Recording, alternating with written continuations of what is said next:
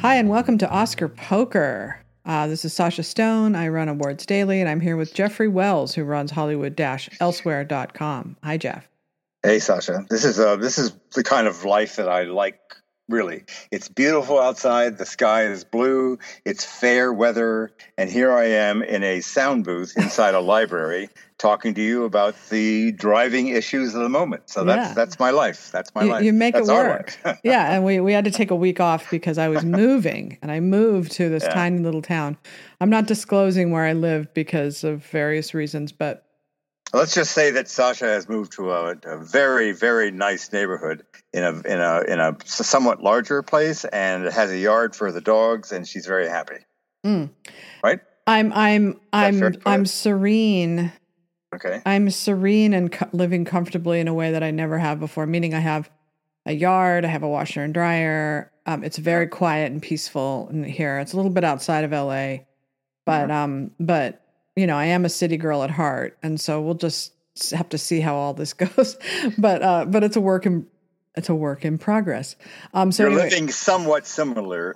I don't know what the median income in the town that you're living in, but you're living in a somewhat similar, call it an economic or spiritual situation that I live in Wilton, Connecticut, which is a very rich town, and it's full of beautiful trees and green grass and rivers and very, very similar. So, mine would have a little tiny bit more of the sort of California-ness to it, but how long does it take you to get to the city from where you are? Just an hour. I just pop on the train and, sit there and write whatever, and then I'm in Grand Central Station. It's much less hassle than driving in or driving even a half hour somewhere, so it's pretty nice. Mine's a little bit over an hour drives to LA. But as I'm talking to you, I'm watching a beautiful hummingbird, like feeding off of the flowers right in front of my window. Like that's really amazing. You should buy a hummingbird feeder and put it outside your window. I know. It's just I got the feeling that in this town it's kind of frowned upon to have them because there's so many wildflowers. Like, do people think there's something kind of weird about feeding them sugar water when they could be? I don't know. Anyway. Oh, okay. All right. But I might do it anyway because I love hummingbirds. Okay, so tell me what you said earlier about your friend, what your friend said about American Fiction winning the People's Choice Award. Well, he thinks, first of all, his feeling is most people have not been in any way contrary about American Fiction because it's apparently a pretty good film. Jordan Rumi said that it was kind of reminded him of an Alexander Payne film. It's got very smart and witty dialogue, and that Jeffrey Wright, of course, is always good and everything, but he's very good as well. But he thought it was derivative of quote unquote so many other Sundance movies. Quote unquote, failed writer returns home after being fired or losing a loved one, in this case, both, dealing with family issues, et cetera, et cetera. And he gives them a good reason to sell out his ideals. And anyway, he said, I only realized it was based on a book at the very end, which made me realize that all the clever and very sociopolitical stuff probably came from the book. Wright, of course, is great, but he's always great. The movie itself, it has its moments, but that's about it. And then he speculates. He says, I think the fix was at Toronto because Cameron Bailey, the head of the festival, didn't want another movie by a white filmmaker winning the People's Choice Award 3 years in a row. I don't know how he knows or speculates that. I have another friend who was up there, and he thinks that's a nonsense take. However, Critic One does believe that, like Alexander Payne's The Holdovers, is a far, far better film, and that will definitely get Best Picture or Best Director nominations over American Fiction, or at least, there'll be more enthusiasm for that than American Fiction. And that's what he said. That's just one man's opinion, but that's what he said. So I don't know if you've heard anything or read anything, but whenever there's a film that has anything to do with cultures of color and diversity and whatnot, there's an automatic understanding that you don't want to be too rough or in any way critical. In fact, you want to be as obliging as possible because nobody wants, people thinking that you have some sort of blockage about black films. So that's what you have to read all these praising reviews, and a lot of people like it. So I'm not presuming anything. I mean, this one guy didn't like it as much as others, and there was a woman on HuffPost who you mentioned. I read her review. She didn't think it was as good as it could have been, but people are always going to say they don't like something. Diversity and differences of opinion are going to happen. It's not a big deal. So I'm looking forward to it. I mean, I was told that my cantankerous self, I will probably like it. So let's see. Yeah, it sounds promising. I like the concept of it, which is that from what I could read, they just say that it's about this idea that black films should always be about like oppressed and, the sort of Hollywood shuffle, I'm going to get you sucker kind of thing of like there's only one kind of black person that can be portrayed. But what I found interesting about that was that the book Erasure was written in 2012, which was really when the hysteria over racism began. Be clear with people. Erasure is American fiction and vice versa. They just gave it a new title. Erasure is the novel. Right. And what specifically do you understand that erasure alludes to? The term erasure means what? Well, in the case of this book and what I'm hearing about the film, I haven't read the book or seen the film, but it's saying basically that erasure is erasure of Black people as individuals or successful Black people or taking a stereotypical view of how a Black person grows up in America and permanently affixing the oppressor and oppressed categorizing that we've come into. But so what I think is interesting is that the book was written in 2012, and why that's interesting is that that's really before all the mass hysteria over race started in this country. I've traced it and tracked it and looked at it, and I know that right around 2012, and this was actually the same time as I became like a woke Oscar blogger, as people remember. I only was writing about race and gender, and it was right around this time. It was just before 12 Years a Slave won. It was the second term of the Obama presidency, and we had all decided that Obama had upset a good amount of Americans, and they were all racist because he was a Black president. And that led to this critical race theory. I think there was an idea that we have to un-racist America, and we have to do it child by child, mind by mind. And that's when it really started, and it just kept getting bigger and bigger online. And before long, there was this whole new rules about how we see people, how we see Black people, how we're allowed to talk about Black people, white fragility and all that. And I remember a friend of mine wrote this album last year called A White Album about her own reckoning on race. And one of the songs was about her mother growing up in the South and being friends with a Black boy. And I just said to her, don't you think it's weird that you think that you could know what the life was like of that kid? Like, you can't really know, right? I mean, not everybody grew up exactly the same way. Like my friend Michael, he grew up as a very middle-class Black kid. His father was in the military. Parents went to cocktail parties. He went to Catholic school. They were upper middle class. Michael. Of course. Yeah. And so, Michael is to me sort of this example of someone who doesn't fit that stereotype. And I think that's what erasure means. It's like, we're not just this monolith of oppressed.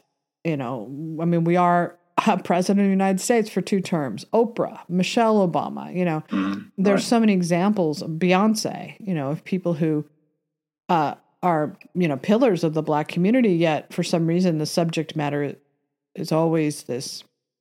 It's not really, but that's the subject of the book and the movie.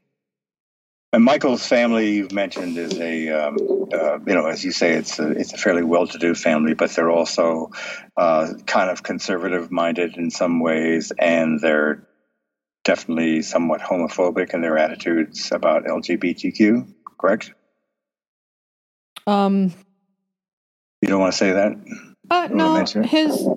his mom, I told you that story about Michael's uncle, right? Michael had an uncle named James, and he was known to be gay, and he lived with they called him his roommate for like 30 years or something, his roommate.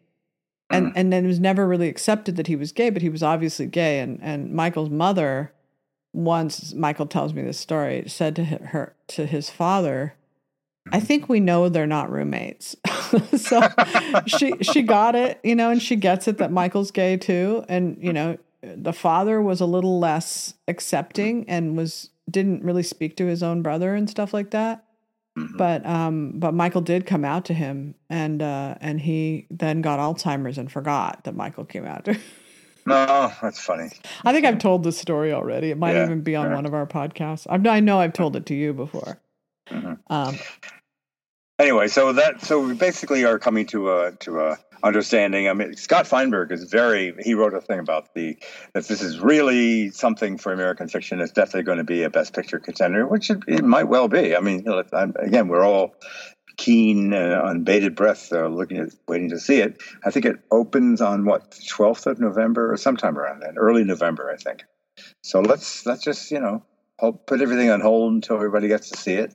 Yeah, I mean, as you pointed out, we shouldn't. You told me this morning. We shouldn't just knee-jerk reaction that it's a woke choice, just because we know that they're woke. I mean, the watching those awards was hilarious. It was literally like being at a religious meeting, like a church, listening to how they talk, and that's the norm on the left now, especially among the young.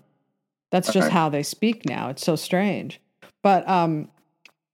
But I don't know. I mean, like you said, I don't know that it's just right to lead to that conclusion. What I will say is I got a little bit of a tepid assessment of the reviews. I didn't see a lot of A pluses. I saw a lot of Bs. I saw a lot of, I did see one from, was it Jordan Hoffman or somebody like that? There was like a 9.5/10 rating. And I think that says maybe it's exceptional, but there are not a lot of big name critics covering this film. Steve Pond and Jordan Hoffman, maybe Candace Fredericks are like the biggest names that are. Well, Scott was there. He's written a whole thing about it this morning, and he was attended the big screening on the 8th, last Friday or something. Anyway, let's jump over to Drew Barrymore having changed her mind.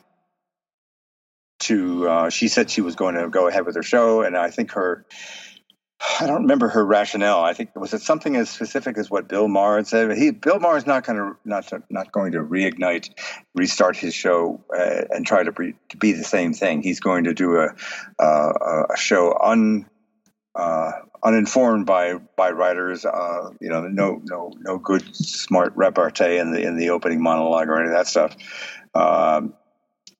But he, I don't remember. I mean, he said he just wants to do a stripped down version without writer input. So he's adhering to the spirit of what the strike is. This is going to be without writers. It's going to be a talk show, which will basically boil down. It's going to be an HBO version of his podcast, Club Random, which is fine with me, But basically, he wants to help out people who work for the show, who are apparently hurting pretty badly, and he just felt, well, why don't we just do some kind of half-ass show without writerly input, and then when and if it's all settled, which might be this month, might be next month. Let me read you an opinion from a writer-director that I know. He just wrote me this morning. He said, Drew Barrymore's reaction to the backlash, because people were saying, you're a scab, don't do this, cancel your idea about returning to the air. He said it's not unexpected that she did this because she's more of a pleaser than a disruptor. The pushback was so severe that I think her show is called The Talk. No, that's another show. I know what The View is. I don't even remember what her show is called. Do you? No. Maybe just Drew Barrymore show. Who knows? Yeah. He says Bill Maher probably won't blink especially since he'll most likely have political pundits on his show and can justify real time as in the vein of like Face the Nation or Meet the Press, minus comedic wraparounds. He's also a defiant guy and will revel in the headline-making persecution from the Guild. The dumbest take on the Drew Barrymore fracas comes from Elizabeth Wagmeister, whose goal is to seemingly be this generation's Rona Barrett. I'm going to slip over the Wagmeister thing because I'm going to go. Anyway, 5 months, he says, is too long for a showbiz strike. And there was no end in sight until top showrunners started questioning WGA leadership, as well as Bill Maher opting to autonomously take care of his own business. Now the WGA strike could wrap up by Halloween. And he says, again, Drew Barrymore wants to be liked, so she caved, but the reality is it really worth pressing ahead with a daytime talk show when you're being called a scab and having craven third-tier guests getting catcalled by protesters outside? That's probably not a good look. His last statement is, I said, why Halloween? Why not next week? Why not the week after? Why all the way into the end of October? He says it's Halloween because it takes time to draft language, present the proposal, get a vote, etc. Also, the AMPTP... It takes time for writers to write. Yeah. Can you just see them? No, that's a good first draft, but let me give one more pass at it. No, okay. I think you try a little bit too hard in that first paragraph. Maybe we should go back and you can see them like negotiating as writers, the writing of the thing. No, I think, yeah, okay. Anyway, continue. He says it'll be Halloween because, again, it takes time to draft language, present the proposal, and so on, get a vote. Also, the producers, AMPTP, would want to then negotiate with SAG before Thanksgiving hits. God, help us. What about you guys also, And Jesus. then he's just a conjecture since Apple TV just suspended 2 high-profile deals. Oy. This could go either way, but a deal with the WGA means the AMPTP will want to get SAG resolved so films like Deadpool 3 can resume. He's being facetious. I know, there. I can tell. Yeah, like I was telling you this morning, they're at a really weird point in time. I mean, my grandmother worked for the unions, AFL-CIO, her whole life, so I have to be, by loyalty to her, supportive of unions. I also actually tried to unionize a box office company I worked at one time. We tried to unionize. So theoretically, I am pro-union, but this particular moment in time, these guys are being threatened by total nobodies who can take to the web and produce their own scripts and make their own movies and have personalities and become celebrities on YouTube and TikTok. It just seems like a weird time to take yourself out of circulation, especially for like the late night comedies people, like those guys, like that's a tough. I know that they're doing their podcast or whatever, and Bill Maher's trying to come back, but to not be able to, Bill Maher wants to make Lauren Boebert jokes. You just know he wants to be out there. Oh, sure.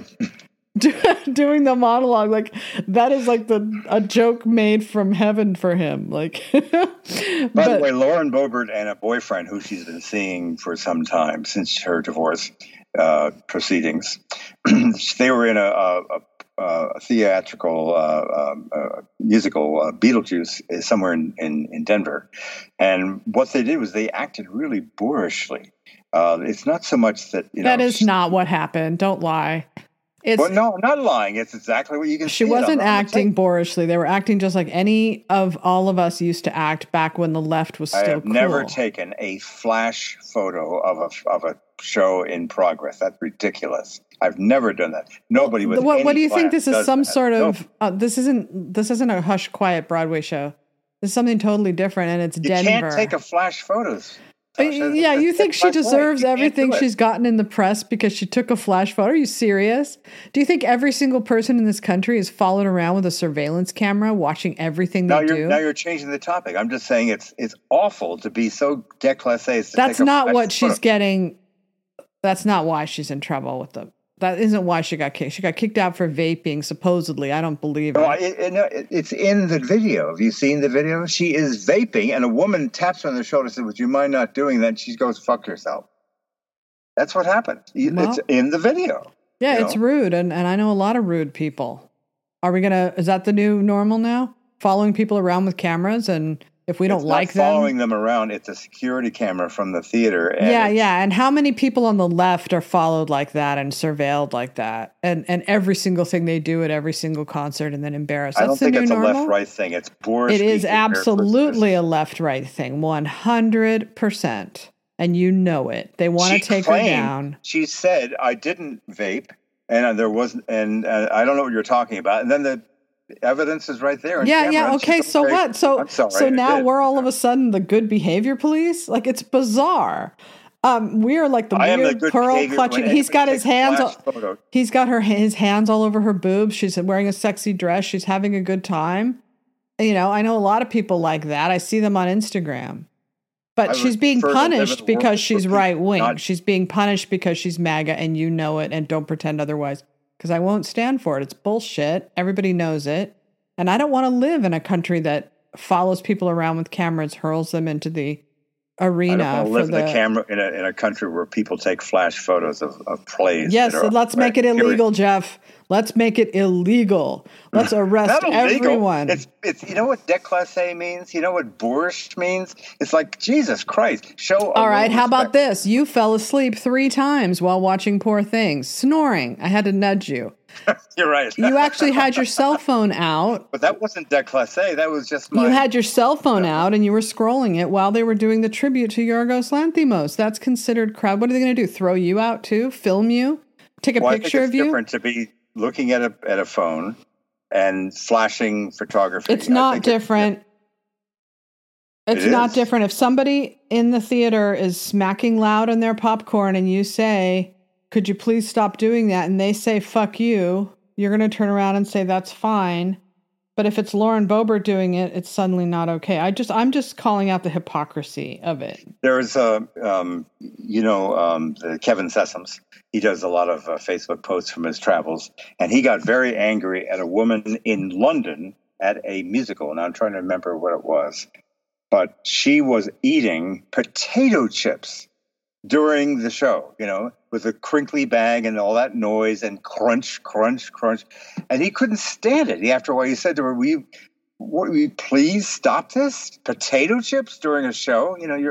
And then she refuses, of course. And, I'm entitled. I paid for my ticket. I'm going to eat potato chips. And he took a picture of her and posted it on Facebook. And she and her friend are looking like, oh, what are you doing to us? All we did was eat potato chips. Why are you being so cruel? I hate the people who haven't any respect. I think we all should just ease up a little bit. And I think that we have this. Fuck that. I'm not going to ease all right, then I'm not going to defend you when people take pictures of you snoring and put it online and laugh about it. All right? That's fair game now. From now on, anything anybody ever does. It's different. It's different. It's not different. It's different than being aggressively gauche. A lot of people think you are aggressively gauche. I'm sorry to have to tell you. I'm not. I know what gauche is. I have a pretty good idea. The lore, the Jeff Wells lore in movie theaters is notorious. So let's not. That's not. I just simply don't. I mean, if you saying that I'm going to nod off every now and then, that's not being. All right. Gauche. My point is that I think it's fine to criticize someone like that. I think it's fine to admonish them. I don't think it's fine to hurl people into the public arena for shaming like they did with her and go after her for everything. It wasn't the fixed camera exposed the fact that she was fucking lying. So then she said, "Okay, you're right. I was doing that." Yeah, that's not being predatory. Yeah, I know, but you know what? I liked the left better when we weren't the behavior police. I really did. I liked us better when we were the rabble rousers, when we were the counterculture, when we were the rules breakers. I hear that, but I don't like this buttoned up puritanical bullshit that's going on. I really don't. They're all mad at her because he's groping her boobs. How many times have I had my boobs groped? If I wore a dress like that, you want the outcome of that evening to be the guy's hands all over your boobs. That's what you want. You don't wear a dress like that sitting next to a guy when you're drunk out of your mind at a show and not want this guy to be groping you. It's the whole point, and it's fun. That's a good time. on a Saturday you, night. You don't want to interfere with the respect shown to a show. You don't want to do anything that's distracting other people. Yes, and I will say the stage. only thing I will say about that is that she is an elected official, and when you're an elected official, you have to be more careful, and you have to set a good example. That's the whole point of being in office. And amazing! I can't believe he just said that. He just said that it's actually good to show respectful. I think that if you are a normal citizen like me or you, it's different than if you're an elected official in a movie theater. You can't just say like, I'm just out having a good time, because people voted for you and you're expected to have some sort of decorum in public. Right. So I get that. That part of it is fair. But the slut shaming and all that, oof! I don't agree with slut shaming. Is fine. I mean, it's not fine. It's okay if you want to be intimate with somebody next door, but I don't think you should do it in a big way that maybe is going to cause somebody to look at you and say, "Excuse me, would you stop doing that? We're watching a musical put on by professionals. Would you please, wait until you're." I guess, Petticoat Junction. Like, I don't know what this new left is. I can't vibe with it. This is not the era I grew up in. But you grew up in an era in which people behaved themselves in public. Now, don't tell me you don't know what that means. No, we didn't. We did not grow up in that. I certainly didn't grow up in that era. I did. I grew up and went to theater all through the 70s and 80s and occasionally in the 90s and the aughts. I know what it is to be in a theatrical, venue, and the lights go down and you fucking sit there and you don't make a fuss, you don't act like an asshole. You just watch the show and clap and that's it. And after it's over, go live your life.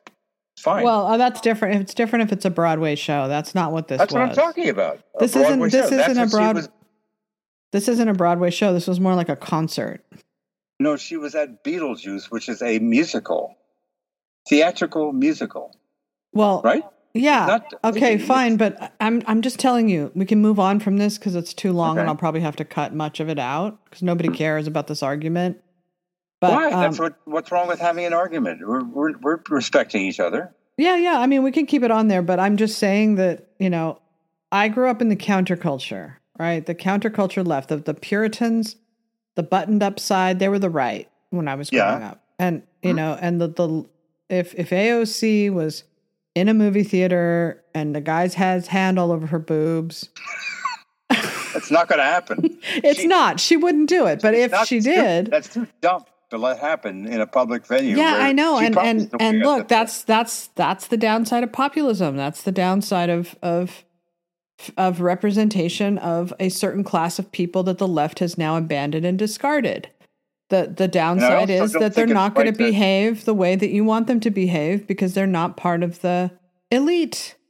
And then it's cool to vape either. You shouldn't smoke, even if it's vape. It's not the same thing, obviously, as smoke. But you shouldn't do that in a theater with other people sitting next to you. Well, whatever. Like I say, I'm not the arbiter of morality, and I don't want to be.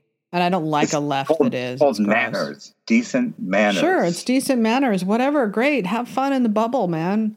I don't really care. Like it doesn't bother me that much that she did that. What bothers me more is how she was bullied for it. I think that's gross. She apologized. She was bullied for lying. She was bullied. Lied. No, that is not bullshit. And said that's what happened. Then she was. That's not what happened, Jeff. I was on Twitter. You're not on Twitter, so you don't know how it went. Don't say I'm not on Twitter. I'm on Twitter all the time. Barely. What happened? You don't really follow it. You mainly watch MSNBC and see what they say, and then you say, okay, that's what I think. But generally speaking, not what I didn't rely upon MSNBC reporting about the Bogart episode in Denver. I didn't rely upon them. It was just there. I saw the video that was a security video that captured what she did. I know, but I love how people try to dress it all up like it's some real thing when all it really was the chance to bully a populace like people like to do on the left. It's their daily entertainment. It's like the Roman Empire, it's the gladiator. They just Do you believe that when a president gives a State of the Union message that you should call out and say, liar, bullshit, fuck you? That's what she and Marjorie Taylor Greene were doing during Joe's last State. I mean, do you think there's any decorum rules that should apply these days? I don't want to get into this because the decorum as measured by the left is very different when it comes to the right. All that shit that people did with Kavanaugh, backing that Jeff Flake into an elevator, screaming in his face. Mm-hmm. That broke decorum too. What was I forgot? Kidnapping and holding Riley Gaines in a room for 3 hours and threatening her and asking her to pay them off to let her out of the room. That breaks decorum too. It's just that it doesn't get talked about. The only thing that gets talked about is when the right. I'm a fan of Riley Gaines. I think she's all right. So I don't really want to get into that. I mean, unless people are being judged equally, I don't think it's necessarily in good taste to always come down on one side like people on the left do and pretend that they never do it themselves. It's ridiculous. Well, listen, let's keep our eyes peeled for the next time that any activist, woke liberal hard leftist does something gauche in a theatrical theater in Broadway or anywhere. And if they do that, then let's talk about that also, because it should be usually it's a guy, and usually they get Me Too'd and their career is over. So, pick a side, man. Like, I'm not into public humiliation. I'm not into trial by mob. I'm not into convicting people in the court of public opinion. I don't like that change in American culture. I wish we could go back to due process and the presumption of innocence and giving people the benefit of the doubt. That's what I like. I don't like snap judgments. I think we're headed for, what are we like? This is like 1692? Like, it's so strange. But that's they don't have any sense of class about their behavior in class. public. There's the word we're looking for. What? Class. What's the word? That's what it's about, Jeff. Class. You don't like the lower class. You like upper class. I don't like gauche, vulgar behavior. No, I don't. Do you? Sometimes. Do you think that's cool? Oh, yeah. Let's sit next to the vulgar people, the ones that are farting or drinking beer in the seats when they shouldn't be. The ones that are vaping. You have to choose your poison. The ones that are giving each other hand jobs as they watch the show. Sounds good to me. Okay. I don't have a problem with that. Let's move on. I don't want to sit next to these other people. My God. Let's have fun. Yeah, why not? That's not I don't think that you should disturb other people's enjoyment of a show. I don't agree with that. Thank you. That's a good way of looking at it. I agree with you. And in that's where I draw the line. But I don't draw the line in myself judging what other people do, unless like that girl sitting next to me. I'm sure she was a Biden voter who had her stupid cell phone out all night. Well, that I had to like literally put my hand up as a shield. So you're talking about now the which one was that? Was that Barbie or was that Oppenheimer? Oppenheimer, yeah. Oh yeah, I remember that. Yeah. And you said, "Would you mind, please?" And she looked at it like, "Fuck you." Uh-huh. Yeah, and I'm afraid that ship has sailed. I don't think that people are going to be able to put their phones away anymore. I think they're just going to use them, and they're going to use them because they can't sit there and not use them. They're addicted. Well, she was using her phone. Let's be frank about it. She was probably using it because she found it overly dense. She felt she wasn't totally absorbed. Jeff. It's because she's young and she's addicted to her cell phone. She probably do it during Barbie too. Oh, she was literally like texting, waiting for reactions, texting. When your brain is addicted to this, the give and take of social media, it's really hard to put it down and to not. My first thought after hearing that story about the woman who texted through Oppenheimer was, when I came out of it, as much as I respect it and still to this day respect and admire it, I understood why someone would pull out the phone, because they felt oppressed by the. I know, but you were supplanting your own emotions onto the situation. I went through the same experience she did. But a lot of people were transfixed by the movie, including my young nieces that were sitting in front of me that were, 20 and 22. Okay. It's not everybody that acts that way. And if you're going to excuse that behavior and go all after Lauren Boebert, then I'm going to call bullshit on that. Mm. Right? All right. So let's move on now to Russell Brand. Speaking of bad behavior. You said you don't want to talk about Russell No, Brand. I did. I just didn't want to talk right up front about it. In my Okay, well, opinion, just to close, and he said preemptively that it's not true, and that he absolutely had the what was his response? He says, "I absolutely deny it." Right. I just want to. Was what he meant. I just want to really quickly close on Toronto because I didn't really comment too much on it. I think we just both said, okay, this movie won, and that's fine. We're going to wait to see it. Maybe the fix was in because they wanted to pick a movie. And we both agreed that The Fabelmans probably won last year because Steven Spielberg was there and he was in the room, and that was very emotional for a lot of people. And it was harder for them to, it wasn't really, plus it wasn't very strong last year, the competition. But, and then you look at The Holdovers, which is a huge crowd pleaser, and you look at The Boy and His Heron, I think that's what it's called, right?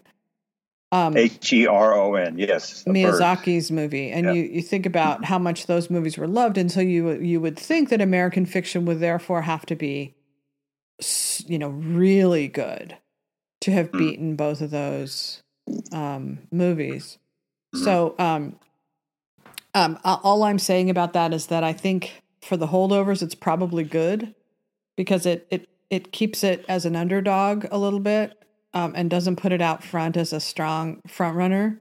I agree with that, actually. Yeah, so people won't be as willing to attack it. If it had won, I think people would have gone after it. So it's kind of better for the movie that it doesn't. Anyway, okay, moving on. Now go ahead with your Russell Brand thing. Only that I don't know how you get away from this, but once you've been accused of aggressive, bordering on, actually one woman claimed it was an actual rape, against her will. I would presume that what it is, all these sexual encounters, I doubt they started out as somebody jumping out of the bushes and pouncing on a woman. I think it was probably he was overly aggressive. That's what happens. A lot of women decide that didn't go the way they wanted it to go. Yeah, exactly. And it's I regret that any guy cannot show a little more gentleness, a little more, be more attuned to what she's into and what works, and the way being overly aggressive never works. I don't understand any guy that would behave that way in intimate circumstances. It leads to a diminishing of the light, of the glow of real sexuality and sensuality. Well, once you start getting too rough about it, it's really bad news, and I don't know why anybody would do that. But that's apparently, I don't obviously know nothing, but apparently that may have been the case, and I don't understand why he would do that. All right, so I have two things to say about this. The first is, why now? We went through, the Me Too movement in 2018, where everybody was coming out and telling their stories. How long ago was that? 2018, 19, 20, 21, 22, 5 years ago. So why wait 5 years to tell that story? Why now? Because I guess it started with, was it Channel 4 that started it, and they partnered with the London Times, or the London Times picked up on the reporting. I don't know. Why? It happened 10 years ago, 15 years ago, and now why? It's happening. Why now? Why now? That's my question. That's my number one question when we already went through the whole reckoning. Well, they a lot of women have had, as you know, very, very infuriating episodes with guys that they felt that if you were raped by Russell Brand, you would have come forward in 2018 to tell your story because everybody else was. That's what I would do if I felt. And I know that in 2018, I told my story of sexual assault. You can read about it in the New York Times. I was one of the first people, even before the Me Too movement. I'm in there. I was one of the professional women that were asked about my sexual assault, and I told the story. But wait, they contacted you, a person from the Times. She put it on. She put it on Twitter. Okay. And she said, "Tell us your story." And I told a story that I had never repeated to another person in my life. I hadn't thought about it once since it happened. It didn't shape my life. It didn't ruin my life. But when they asked they asked for stories. I told that story. I said, when I was 13. How old were you, Sasha? When I was 13 years old, I was driven to the top of a mountain by my friend's boyfriend. And he told me I had to give him a blowjob or he wouldn't. He would rape you or take. No, he wouldn't take me home. He would leave me up on the mountain. Oh, isn't that wonderful? I'm going to leave you up here. You're going to have to walk home. So I was scared, and I gave him a blowjob. As gross as that is to imagine, but here's the thing: That guy ended up dying of testicular cancer. Karma. His wife, biological karma. Okay. But it gets worse. His wife ended up becoming addicted to meth and their kids taken away from them. The kids, the oldest boy, had a baby of his own, and my mom told me his wife just blew her brains out. So that's a sad legacy. So what happened to their family is way worse than that. What was weird about it was that he was dating my best friend. And so to me, I wasn't thinking I'm being sexually assaulted. I was thinking my best friend's boyfriend is making me do something that I don't want to do because I don't want to hurt her. This is her boyfriend. But I was put in... Anyway, the point of this, and I do plan on writing about this, and I just haven't yet, which is that I have a lot of stories in my past. I have a drama teacher who French kissed me at the end of my at the end of my junior year, high school. Just French kissed me just before I walked out of the classroom, and he sent me home with this thing that he did. He also grabbed my boob behind the scenes when we were doing a play. He ended up getting fired for his crossing lines, bad behavior with female students. It was he was fired. I have no idea what happened to him. So that was one story. A million stories of terrible encounters with men. A guy who was pulling my hair back so bad during sex that I thought I was going to die. And then he after it was over, he said something terrible to me and I walked out. It was horrible. Another guy who wouldn't let me leave because I didn't want to keep having sex with him because he was really terrible in bed, but he wouldn't let me leave. I have a million of these stories, and any one of them I could tell. I could tell either to get them fired or to ruin their lives or to gain more sympathy for me. There's a financial shakedown, whatever it is. But I never told any of those stories because to me, they didn't rise to the level of assault. Because to me, assault is what happened to me. It's scary. It's not some date gone wrong, Yeah. It's not you're drunk and you're making out and all of a sudden it takes a dark turn and then you have to leave. That I don't think, to me personally, that doesn't, you can call basically anything that happens to you when you're young assault if you look at it a certain way. But I was trying to be honest. I was trying to say, okay, what really felt like assault to me? What felt like something that was a real violation? That was something he knew he was doing that was bad and breaking the rules, Yeah. The kiss. We all understand that. Go ahead. I'm sorry. I'm just going to say the kiss, the bye-bye teacher was I'm sorry to have to say this, but it was thrilling. It was an awakening for me. I went home soaring. I was so thrilled about it. I didn't think, oh my God, he kissed me. My life is ruined. And I know that makes me, not part of this new movement or whatever. But I think in Russell Brand's case, it's like in Trump's case, both of them were extremely charismatic people who were women threw themselves at them all the time. They could have any woman they wanted at any time.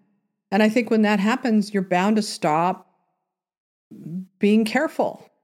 You're just going to fly into situations that might seem like, in Russell Brand's case, that people will excuse you because you're Russell Brand, Yeah, you can be the conquistador as you can be drunk and high on drugs, and you can grab a woman by the boobs, and you can, and they're just going to laugh along with it and have a good time because you're this famous guy. And I'm sure that happened to him a lot.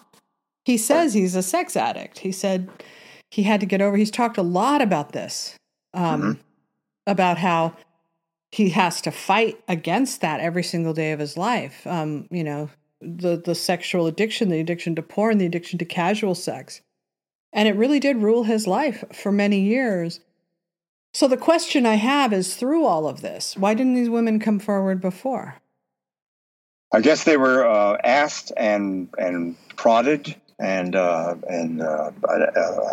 aggressive, smart reporter figured, this. I've heard stories about Russell Brand, so I'm going to find some people. And they were asked, and I guess they went along with it because the deal was anonymity. They don't have usernames, and I guess they felt, well, I'm telling the truth as I saw it, So I'm going to tell her what happened. I don't think that's innately awful of them. They're telling the truth. I don't believe they're it. not. Huh? I don't believe it. Sorry. I don't. I think it's bullshit. But they obviously had to. If they didn't do it No, on I their think own, I think they're doing say, what I'm telling you. I think they're looking at their past, they're revisiting it, and they are telling stories that can be interpreted as assault now by our hive mind that'll just believe them. Right. I think that if they really were raped by him, this would have come out during the Me Too thing. I think Russell Brand's become a target because he's very outspoken. He's very has his own platform on Rumble and YouTube. This will only make him more popular, though. By the way, the one story, a woman said that he had me pinned up against a wall. Yeah, and it was just like wham bam, and she doesn't like that. And the memory of that, she doesn't like that. Yeah, exactly, so, and that's what a lot of sex was like back then. Doggy style. I don't like that. Yeah. But do women always say so at the moment? Do they always push them away and say, no, don't do? No, they don't. They go along with it. And then later it sits badly with them. So I had a episode at a club on Lower 8th Avenue one time, and a woman that I was having very good vibes with at a bar, and I went upstairs to a darkened area that wasn't part of the bar or anything, and there was a bathroom, I think, maybe payphone. And she came up and we did this like amazing bam, bam, right up against the wall, standing, the two of us. And this is, and then she came home with me later that night and everything. But it's probably not that different. What do I know? I don't know anything. But I know that it was impulsive, it was fast, it was intense. And we went into chapter 2 later that night. So this is what people do sometimes when they feel attraction. I mean, I think when you're high, like he was, and you're careless and you're wild, and you get a lot of praise for acting that way at a time when it was more acceptable. I'm sure he was careless with those kind of situations and took what wasn't offered. But I don't personally think that's rape. I think if you're going along with it, because you're nervous and you're too afraid to say anything, that's still makes you, women aren't babies. I was 13, so I get I get excused from that because I was scared and I didn't want to be left atop of a mountain. So that was forcing me. But for instance, my drama teacher who kissed me, even though I was 16 or 17 or whatever, I could have pulled back and said, "Don't you dare." But I didn't. Right. And so that's the part of it that women have to acknowledge is their part in it. I'm not saying she asked. I'm not saying they asked for it. We're saying it in the heat of certain sexual moments. Women are kind of into it, but then sometimes they can just decide they're not into it. Exactly. And then looking back years or months or whatever later, they said, that really wasn't, I didn't like that. And I really resent that. And, you can talk about that, but you can also have to acknowledge that it's not just a black and white thing. He didn't just pop out and take my sexuality and no, here, I'll give you an example of something that happened to me that was probably could have been a Me Too situation. I met this guy at this bar. He was Irish, really cute. I liked him a lot. And we were drinking and we were kissing and we were making out. Those wonderful make-out sessions that we just don't get anymore at our age. Yeah. But, making out for hours and hours. We go back to my apartment and we're making out. And he wanted to have sex on the first date and I didn't. And so I pulled my dress down. I was like, no, I don't want to. He's like, what do you mean you don't want to? I'm like, it's the first date. I really don't want to. No. Mm-hmm. And I said, I'll call you tomorrow. And he literally, and I was trying to kind of push him out the door and he pushed me back in and he shut the door. He's a beast, in other words. And I thought he's going to rape me. And so I squirreled up my own courage and I opened the door and I shoved him out and I locked it.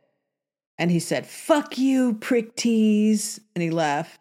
And so. Good for you. Again, was that a Me Too situation? No, not to me, because I did what, and could it have been a rape? Absolutely, it could have been. So, but I personally don't think that Russell Brand's situations were like that because he was so famous and he was so good looking and he was so charismatic. I don't think a woman would ever have the nerve to do that with him. So it is a weird situation. It's a slippery slope and all that. But I guess I would say that if they felt raped by Russell Brand, they most certainly would have said during the Me Too thing. And that it's coming out now as we're heading into an election is just, to me, very suspect. I don't know. I don't trust it. I think there's something fishy behind it personally. Let me just briefly say, as long as we're talking about sexuality and the occasional insanity that you can fall into if you're really taken with somebody, and it's like something gets into your bloodstream, and it's a form of insanity. I wrote about in that minor thing where people are talking about apparently an ongoing or affair between South Dakota Governor Kristi Noem and Corey Lewandowski, who's a longtime Trump assistant. And I think I couldn't find it in my heart to feel to condemn, because I think that people do get swept up on this kind of thing. Sometimes these things happen, and the loins want what they want, and the heart wants what it wants, and it's I can't condemn people for succumbing to that, because I've been there and I know what it's like to be insane. Right. It's also also funny how things have switched, because in the 90s. This was the Democrats were the side that was, Gary Hart and Bill Clinton and all that. It was like, it was all okay with us back then. And now all of a sudden everybody's pearl clutching over it. She's beautiful, and he's pretty hot. So I don't know what their marital situations are. She's 51. She's got, I think, a couple of kids. She's been married since 92, I believe. Yeah. He married a 9/11 widow, a guy, her husband was killed on United Flight 175 that slammed into the South Tower. And they have, the two of them, Corey and his wife, 4 kids together. So it's not a good look to be, what's a bad look is to be, again, raising the gauche thing. They were making no secret of it in these conservative get-togethers that they happen to be attending. They didn't make any attempt to be discreet. Well, that's right. So we don't know what the story is, right? We don't know what their arrangements. I don't know for a fact anything. I'm just saying that there's one guy in the New York Post is he's definitely banging her. This has been happening since 21 or thereabouts. Yeah, it's just gossip to me. Like, who cares? God, I don't care that much. I'm just saying it happened, and the reason that it's a bad look. And here's what I thought. I said, this is going to diminish or make it less likely that Trump will want to pick her for his vice president, because he probably wants to pick a woman. Yeah, that's a good point, actually. And someone said, "Oh no, he'll love this." Corey, he knows Lewandowski. He's no, you're right. You're 100% right. That's a sabotage, really smart, clever sabotage of the opposition wanting to weaken Trump. They want him to pick Kari Lake, somebody crazy like that. Here's one rumor: Kari Lake was somehow part of the revelation about their affair, because that takes Kristi Noem out of the running. Oh, God. Well, if he picks Kari Lake, he's a fool. It's over. It's over. She's even worse than Kamala Harris. If that's even possible. But he's a fool. He should pick Vivek Ramaswamy is who he should pick. And if he doesn't pick him, he's crazy. Because he gets younger people? Is that the idea? He's great. He's on fire, Vivek. And you need somebody young if you're going to be a one-term president. You need someone who can take the job day one. Certainly not Kari Lake. Keep her as far away as you can from that. Yeah. Oh, my God. Oh, Lord help us. I hope he's not dumb enough to. I really, really hope my own self. And as you know, I'm rooting for the Republicans because I hate the Democrats and I want them out of power as soon as possible so we can save the fertility of young people before it's too late. And the only ones that'll do it are the Republicans. So I'm stuck supporting them until the Democrats get a grip. It's like I wish that people like I wrote the other day that Steve Schmidt, who I respect and I think is a very straight shooter, and he refuses to talk about the plague element in the far left. And he says he won't even acknowledge that it's there, and obviously that's what's driving a lot of the conservative, right wing, even pro-Trumper stuff. They are absolutely infuriated what's happening on the left, and he won't even talk about that. And that seems crazy. You got to acknowledge what's the crazies on the left. You have to. You can't just say it's all bad people on the right and let it go with that. That's just not right. Not fair. It's also not successful because, as you saw from that poll I sent you, after all they've done, he's still polling even with Biden, if not pulling slightly ahead. People are genuinely afraid. I'm afraid of Biden not maybe making it all the way to 2028 without some sort of diminishment. He's obviously diminished now. Well, what he wants is to win a second term and then step down and put Kamala Harris. Now, I'll say this about them, is that this is the Obama coalition's ultimate goal, is to make history. That's why they picked Hillary, and they want to put in the first Black female or mixed race female president. Woman of color. They figure it's about time. This is the only way it's going to happen. And I will give them credit in this way. After all the shit that melts away over the years from everything that we're going through, all this drama and all of our fighting and stuff, what will remain is her face in the history books as having made history. And no one's going to remember all the other stuff. So if that is their ultimate goal, I could see why they would be aiming for that. Like, let's make history. Let's do this now before we walk away. You think that Joe's saying to himself, I may not be in great shape, from 2025 to 29, which is when my second term will be. But it's not really that important, because if I can't really cut it, at least Kamala can step in. And it's even more direct than that. Look, I was a Joe Biden supporter early on. I went to that fundraiser luncheon in 2019, in May of 2019. I was picked as an influencer for the Democratic Party to go to this thing and to push for Joe. And I remember what he said, and he saw him. Look, he's a guy who's obviously corrupt, and he didn't really want to be president. To him, he was ready to go into his golden years. He didn't really want to get into this mess. And he did it because he felt like he was the only person who could beat Trump. And he was right. I think he was right that he was. And he felt it was a higher calling for him to put all this other stuff aside. But he picked her because how he sees his presidency, how he defines his legacy is putting women of color on the Supreme Court. And as the vice president, that is how he's going into that good night, is that he's going to leave a legacy behind. And his legacy, he wants it to be, if he can't win the war, the Russia-Ukraine war, which is, he would prefer that, then he definitely doesn't want to leave office without having helped Obama do what Obama couldn't do with Hillary, with Kamala Harris. It's 100% to me the reason that he also still believes he's the only person who could beat Trump. And I actually think that's true. He is the only person who could beat Trump, even now, even at his addled stage. Can I ask you something? This is not really related, but I sent this to you. This was from a poll that was taken in 2021, April of 2021. And the poll, which was by, let me see, PIPLSAY, in other words, people say, 46% of Americans want to see Dwayne Johnson run for president. This is, again, 3 years ago. Since there's not a lot of likelihood that Trump's going to win in 24, not with all the let's not get into that, but it's not likely. And the 66%, are either definitely not or inclined to not vote for him, largely because of the indictment. Why can't Dwayne Johnson be the guy?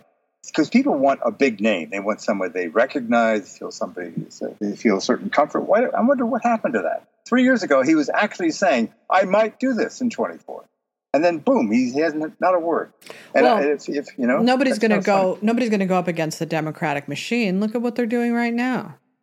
The thing is nobody's going to go up against them. Look at how powerful they are and how corrupt they are, and they will destroy you if you try to go up against them. So no one's going to do that. He's not going to be destroyed, Dwayne Johnson. He may not, maybe not win. Are you kidding? They have the media, they have culture, they have late night comedians. All of them are on their side. They would humiliate him and they would crush him. But I will say this for right now in 2023 to 2024. As I just wrote about this yesterday on my Substack, which is that we're in a new era of campaigning. We only have two presidents who've been, using social media to build their platforms. That's Obama and Trump. And the reason that Biden and Trump are still the two is that nobody else has really risen to that level of overtaking and entering the churn. You know, the daily media narrative, the online sphere, YouTube. Like, this is Ron DeSantis and these guys, like, they think that they can just get there by going town to town and campaigning. They can't. They have to be bigger than that. They have to be somebody like Elon Musk, somebody who has that kind of ubiquity in the online sphere, in the metaverse. And we don't have many people who can do that. And so anybody who, you know, right, I think that's why we're still stagnant here, is because there hasn't been someone to rise up and do what both of these men did, which was land on Twitter, you know, make a presence for yourself, build a coalition, build a movement online. And that's the best way to do it. You get on TikTok, you get on Twitter, you get on YouTube. That's how you build a movement now. And we don't have anybody that I can see on the right. Gavin Newsom's trying, but he's so unlikable that he can't really. Kamala Harris, terrible. But so I'm trying from his support of the trans thing, which I despise in him. He is not unlikable and dislikable. He's actually pretty much the Joe thing, except he's much sharper. I don't think people feel and he's got a that natural way. mind. What's so bad about that? I just don't think people feel that way about him. I think they think he's phony. Did you watch him talk to what's his name to Hannity on that Fox thing? Did you listen to her? No, I didn't watch that. Well, okay. But if you do watch it, you can see that he's able to keep up and be a pretty good debater, which is more than you could say for Joe. Joe's barely able to put two sentences together while stumbling. But, you know, that worked for him in 2020 really well. And Trump made a big error when he attacked Joe Biden on that first debate because Joe rope-a-doped him. Joe was just able to be the calm, cool, collected one while Trump got too angry. And if Trump had my strategy for Trump would have been condescending kindness to Joe Biden. Like, it's okay, Joe. You can finish your sentence. You know, stuff like that. That would have made him look weaker. But as it was, it made Trump look ridiculous and it made Biden look calm and cool. But Biden, unfortunately, while in office, didn't prove himself to be a viable president because he had to step back to the Obama era and therefore move the country farther to the left. And the country doesn't want to move farther to the left. We want to move in a different direction. So we need new blood. We need new energy. Right. And I don't want Gavin Newsom, creepy Gavin, to be that energy. I want a sane person. I just want a sane person. As a person who sounds and talks like Bill Maher, I would love something like that. Yeah.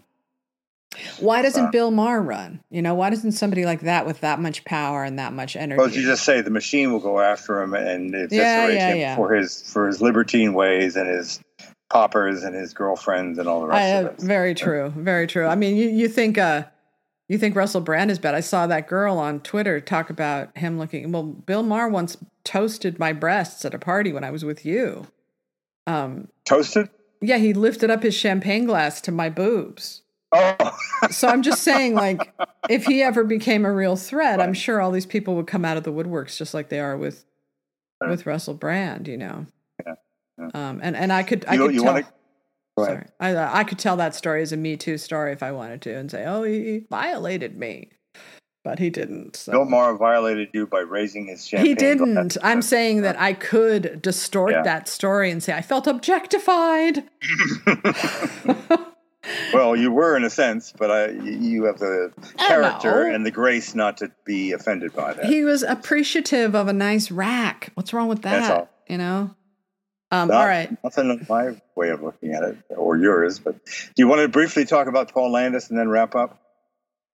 Who? Or do you want to Paul Landis, the Secret Service guy who kind of made history by acknowledging, by reporting that he found a bullet intact. Oh yes. Yeah. But before we do that, because I feel like we've wasted the listeners' time. I don't think so. I think a lot of this is pretty good. But I think we should just really quickly, let's give an overview of this is an hour into the podcast. We're finally getting to Best Picture, but let's do it. First, I want to say, I don't know if we've had a chance to talk about Pot of Foo since, have we? We have not. because we saw it in Telluride. We haven't done a podcast since. Well, let's talk about it for a minute, because I think it's so good that it should be a Best Picture contender. I don't know if it will get there. Well, here's what's going on. I mean, I never, when I was in Cannes, it was the only film that I felt this feeling in my chest and in my heart, in my head. It turned me on. I was like so, not just sensually, but it was a great love story. A love story I know. Translated or funneled through worship of fine food preparing and fine dining and everything. It all kind of meshed together. Loving this woman, but also loving food. The both of them being foodies. It was wonderful. It just made me feel so great.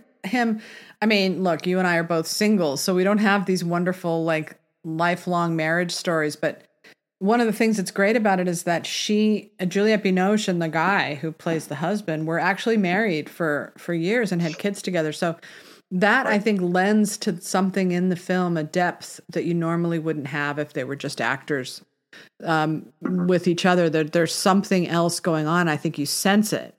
But also it's hard for us, by the way, to remember his name because Benoit, Benoit, Benoit Magimel, it's not an easy thing for Americans. It's certainly not for me. And you're going to have to also do the director's name because I won't be able to remember that either. Tran Anh Hung. Tran Anh Hung, Hung. So at the Q&A in Telluride, he tributes to his wife that this film was a dedication to her and all the beautiful ways that she has of decorating a space, and that she did a lot of the decorating in the movie.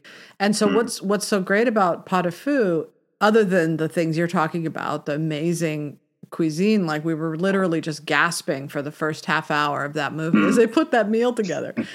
But what's amazing about it is his search for a mate to match him, that he is impressed by her cooking and she has the same attention to detail. And I don't want to spoil the ending, what she says to him at the end, or what he says to her rather. Yeah, it's nice. It's a very nice ending. And I love what happens just before that, when that little girl is embraced by the Napoleon of gastronomy and treated like an equal and respected like an equal. And she goes off with him to talk to the new chef. That's a wonderful moment. Yeah, it's just a respect for cooking, a respect for food. And but it's so much more than that, because it's really just about this appreciation of talent, appreciation of genius, of gifts that some people have and some people don't, and how hard it was for him, how bereft he was. Well, I shouldn't say that. Anyway, I don't want to spoil it, but anyway, go see that. That should be absolutely one of the 10 best films of the year.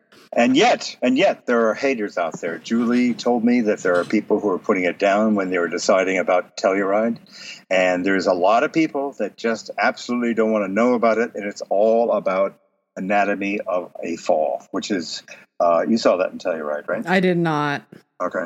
Anyway, that's what their money is on that, and they will be angry if France does not choose it as the French submissions for Best International Feature and so on. I don't think that should get in the way of Pot au Feu being a Best Picture. No, I think it's absolutely one of the best things I've seen this year. Well, I'll be able to watch it 10 times easily. But Anatomy of a Fall is mostly in English, so it's not going to qualify. It did. I think someone broke it down. It is just barely qualifies. It's not mostly, but it's certainly partly in English. And it's also a little bit of German, and it's also a lot of French. So, because the courtroom is all in French. The courtroom section is the last 45 minutes. Yeah. Oh, I see. Okay. Well, that sucks. That means Pot au Feu is going to get the shaft. I highly recommend it as one of the because it won the Palme d'Or. So people are going to say, well, you can't put up a movie that only won Best Director, which is what Pot au Feu won. Yeah, but it only won because it's a female director. I'm sorry to say. I think that was true. Yes, I believe that. But I mean, I think they want to push female directors. They want to be able to say that they don't only award men, and Pot au Feu is the better film. Sorry. Yep, it is. It really is. Anyway, so the bottom line is that I count it as one of the best films I've seen this year. And so I hope people really take the time to look. That's a kind of movie that reminds me of the kind of movies I used to watch growing up. Yeah, me too. We just don't see that much of anymore. Yeah. And people that are trying to diminish it by calling just another food porn or a foodie movie, that's so fucking shallow and very shallow. That's not because a correct. There's so much more going on. It's just food is the entry point. It's really about devotion, discipline, worship, love, communing of souls, the whole thing. Everything happens in that film. It's so good. There's one part in that movie. Oh man, it just crushed me. Yeah. Really just crushed me. It was such a surprise. I did not expect it. Anyway, so basically the bottom line is that the Best Picture race looks to be down to a small handful of movies right now. I'm not talking about winners, so we don't need to go into that. But let's just quickly say, I will say, Oppenheimer, Killers of the Flower Moon, Barbie, The Holdovers, and Poor Things. Those are, in my mind, the 5. Definitely, you're right. Core. It is those 5. But I also should be positive. But I think that also, I think that the holdovers without question. But I think what's going to happen, and I'm not trying to be dismissive here, but I don't think that Killers of the Flower Moon is going to gather that much of a head of steam. It really isn't. It's going to be probably nominated, I guess. But no, I think that it will do just fine because of how he changed it. That Time magazine article was so smart, so Cynthia Schwartz, she's such a genius, to just get out there in front of it and say, this is our movie, we have the important movie. We had this other movie in mind, Birth of the FBI, FBI being the kind of the hero figure who gets the bad guys. Actually, we thought that was too white, so we decided to throw that out and rewrite it and change it. And now it's saying the right things about Native Americans and about non-white people, and so it's in a better position right now. Correct? Well, yeah. I mean, I think they consulted with the Osage, didn't they? When they were making it, yeah, to make sure that it was kind of on point or whatever. And he was right that he was telling the story. The book is very much about the Texas Ranger character and the formation of the whole point of the book is J. Edgar Hoover's formation of the FBI, and this was their first case. Right, first big case. Yeah. First big case. And that was really the Osage part of it was less so, as shocking and horrible as that story is. The book wasn't really about that. It was more about the Texas Ranger, who's a very fascinating character, and somebody should make a movie about him at some point. He just basically barely shows up at the end. The end is when the last hours in the movie really sings. That's probably closer to the movie that he wanted to make. A little bit like The Untouchables kind of in tone. But he definitely knew he was walking into a shitstorm if he didn't pay proper respect to the stories. And look, I don't blame him for that. I mean, I think that people today, that's all they're going to be focused on. That's right. And he was smart enough to figure, okay, I know what happened with the Irishman. We basically nobody wanted to hear from Scorsese another white guy gangster. That's not happening anymore. Maybe 10 years earlier, but not now. So they have to. I mean, I think people would have eaten it up if it was like a Wolf of Wall Street, if it didn't have the Osage. But if you try to do that with the Osage, then it's going to look like you're trampling all over the history. So you can't mix the two, right? Like, for instance, Mississippi Burning or Unforgiven, or any movie where it's like there's a main story and then there's a background story. Not Unforgiven, I guess that's not really. Mississippi Burning was basically bullshit. It was not about the FBI doing what they did to solve the case in unscrupulous ways, but it was a much better movie than Killers of the Flower Moon. I'm sorry, but it's fascinating what that movie does, and there are scenes in Mississippi Burning and the music. And the tension, it was really, really absorbing. I was much more into that than I was Scorsese's film. Mississippi Burning is a really good movie, and I know people look at it now and say, I guess that they say it's a white savior movie. That's right, it is. It's a white savior movie.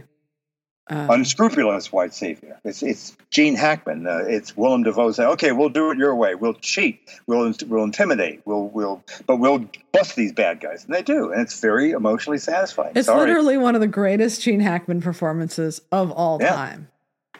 Do you remember that scene when he's talking? He's been romancing, kind of sweet talking. Frances McDormand, and she's kind of likes him and everything. And then there's that moment where the camera is outside the shop, and he is talking to her, but you can't hear a word that he's saying or she's saying to him. But she's telling him some key business about her husband having been, part of the murders of the 3 civil rights workers. But you don't hear a word. And you can tell, I said, this is great cinema. We don't even know exactly what's happening, but they won't let us hear the dialogue. No, it's so good. It's great. I love the scene. I just enjoy watching that movie so much. I love the scene. And I will also, yes, of course, it's, it's told in a way that, sort of the faceless, noble Black people who don't really have. All they do is sit there and feel glum and sing hymns. And it's 100% there, true. All that's true. But when he sees that she's been beaten up, Gene Hackman, and he just takes one look at her and he turns around and he storms out and Willem Dafoe's like, wait a second, you're not going to go do that. You're not going to, and he can't stop him, of course. Like, that is just such a satisfying, fantastic sequence. It's what you want to see happen, and they do it for you, and that's very satisfying. And they work out it from just a pure filmmaking perspective and acting, like it's top notch. I mean, it still is a very highly rated film. People still really love it, even though it does have that perspective problem. And the chops too. There's that beautiful scene in the very beginning where you hear a hymn speaking, a lot of hymns, but there's a hymn, a beautiful hymn. A beautiful woman singer, but you're basically it's just a static shot of the 2 water fountains in a town, one for people of color, one for whites. Yeah. And that's all you see, but it's very powerful, and it just lays it out right, plain and straight, what you're about to get into. Yeah, so. I'm sorry, I unashamedly love that movie. You know what I watched the other day, Jeff, is The Parallax View. Parallax. I didn't know that in The Parallax View, it has that great sequence where he sits down and they put him in this chair. I'll put this on the podcast so people can see it, the scene I'm talking about. And they say, we're going to run these images by you. Do you remember that? Yeah, I remember very vividly. That's the big standout sequence because the narrative stops and it becomes this impressionistic kind of representation of an angry, maligned, pissed off, alienated person who wants to somehow be the bringer of truth and vengeance by murdering people he doesn't like. That's kind of what it is. It's like so is it brainwashing? Well, no, because what they're trying to do is see if they're showing him this film to see if he responds to it. They've got sensors and whatnot on his hands and arms. And the idea is to see if he is into that scenario of being the avenger, the person who takes action and has a violent potential. I thought it was so fascinating. It's like love, mother, father, and it just keeps showing these images in repeat, and then they just get less and less and less variations of them, and they just get down to becoming more and more violent. That's right. There's also a scene in that movie where he's walking through a high school and they're putting up these kind of puppets of presidents, and it's like this high school paying tribute to it's just beautiful filmmaking. It's no, it's actually that was shot at the LA Convention Center in downtown, and they've got these images of the current Senate candidate, and there's one of I forget. Washington is one. It's Washington, and I know Lincoln's on there. Right. But what's fascinating, the Senate candidate guy is on there too. I just looked at that and I thought, God, that is not how our high school kids are raised anymore. That's right. There's not that patriotism does not exist anymore. If anything, it's the opposite. So anyway, I didn't mean to sidetrack us off The Parallax View, but I did find that to be, and by the way, prime Warren Beatty. That he's in his prime there. Woof. Yep. Good looking fella. Yep. Shockingly so. Now you take him and you put him in a Russell Brand type situation, and what woman's going to say no to him?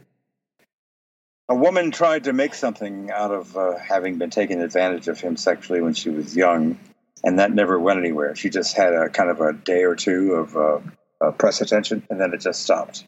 I don't know what happened. Well, in our next conversation, we'll talk about testosterone, but we don't need to do that today.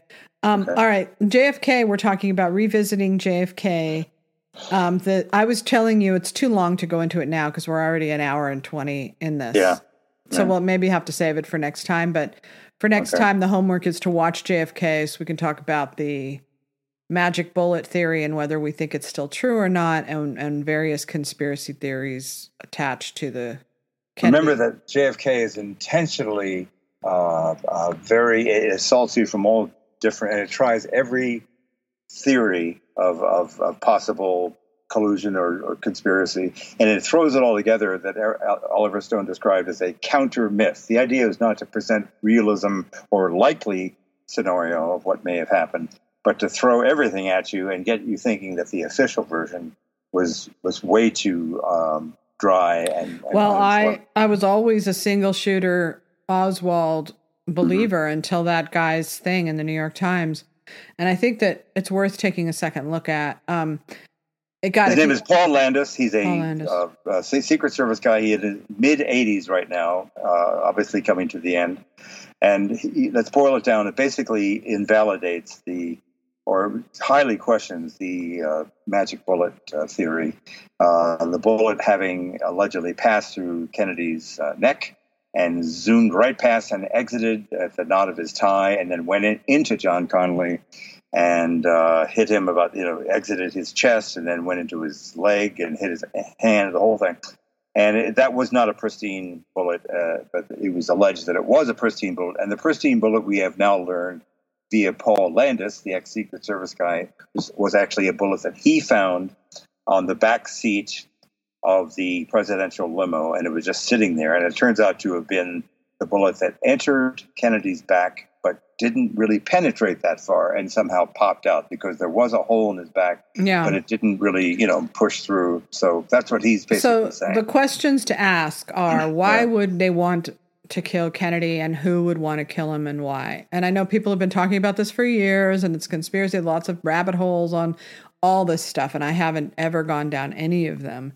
But I did just suddenly decide to watch JFK. And I also want to note that we're talking about the parallax view, and we're talking about Mississippi burning, and we're talking about this movie, JFK. And you notice that these anti-government movies just stopped, right? And that's because when Barack Obama was elected, suddenly Democrats became the church. And people don't want to blaspheme the church. So you're not seeing these kinds of movies anymore, these anti-government movies that we saw so much of back in the 70s. The paranoid movies about about corruption in the government. Right. Big, deep state corruption, which we don't see anymore on the left. But it's interesting that, if you watch The Parallax View and JFK and you think about, wow, filmmakers used to make movies like that. That's wild. I mean, in the Parallax View, it's 100% distrust of government, but it's not just that. It's all Woody Allen's movie, Sleeper.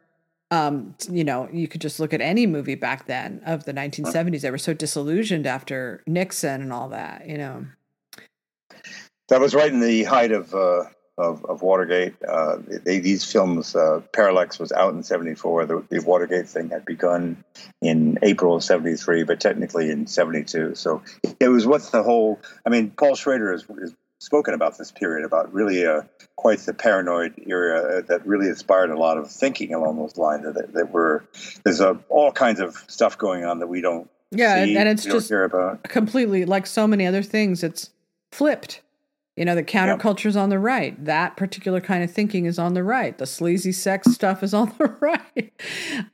But what they don't have on the right, they, whatever, is that magical thinking that drives so much of art, and that the left has been gifted with. But unfortunately now they've been sort of overtaken by a fundamentalist religion, which is basically killing it. Anyway, I look forward to the days when everybody should want a Republican administration because it'll save art. Get the art back. Anyway, all right. Well, let's get into the Paul Landis thing next time. Yeah, there's a whole thing to get into. I've got it all written out. All right, and you got to watch JFK, and so we can revisit that movie and see how much of that we think is valid and appropriate for that conversation. Okay, I think we've talked enough. So it was nice talking with you. It was great. I loved it. It was I loved the argument part. I loved all of it. So. All right. Until next time. Okay. All right. Bye. Have a good Sunday. You too. Take care. Bye.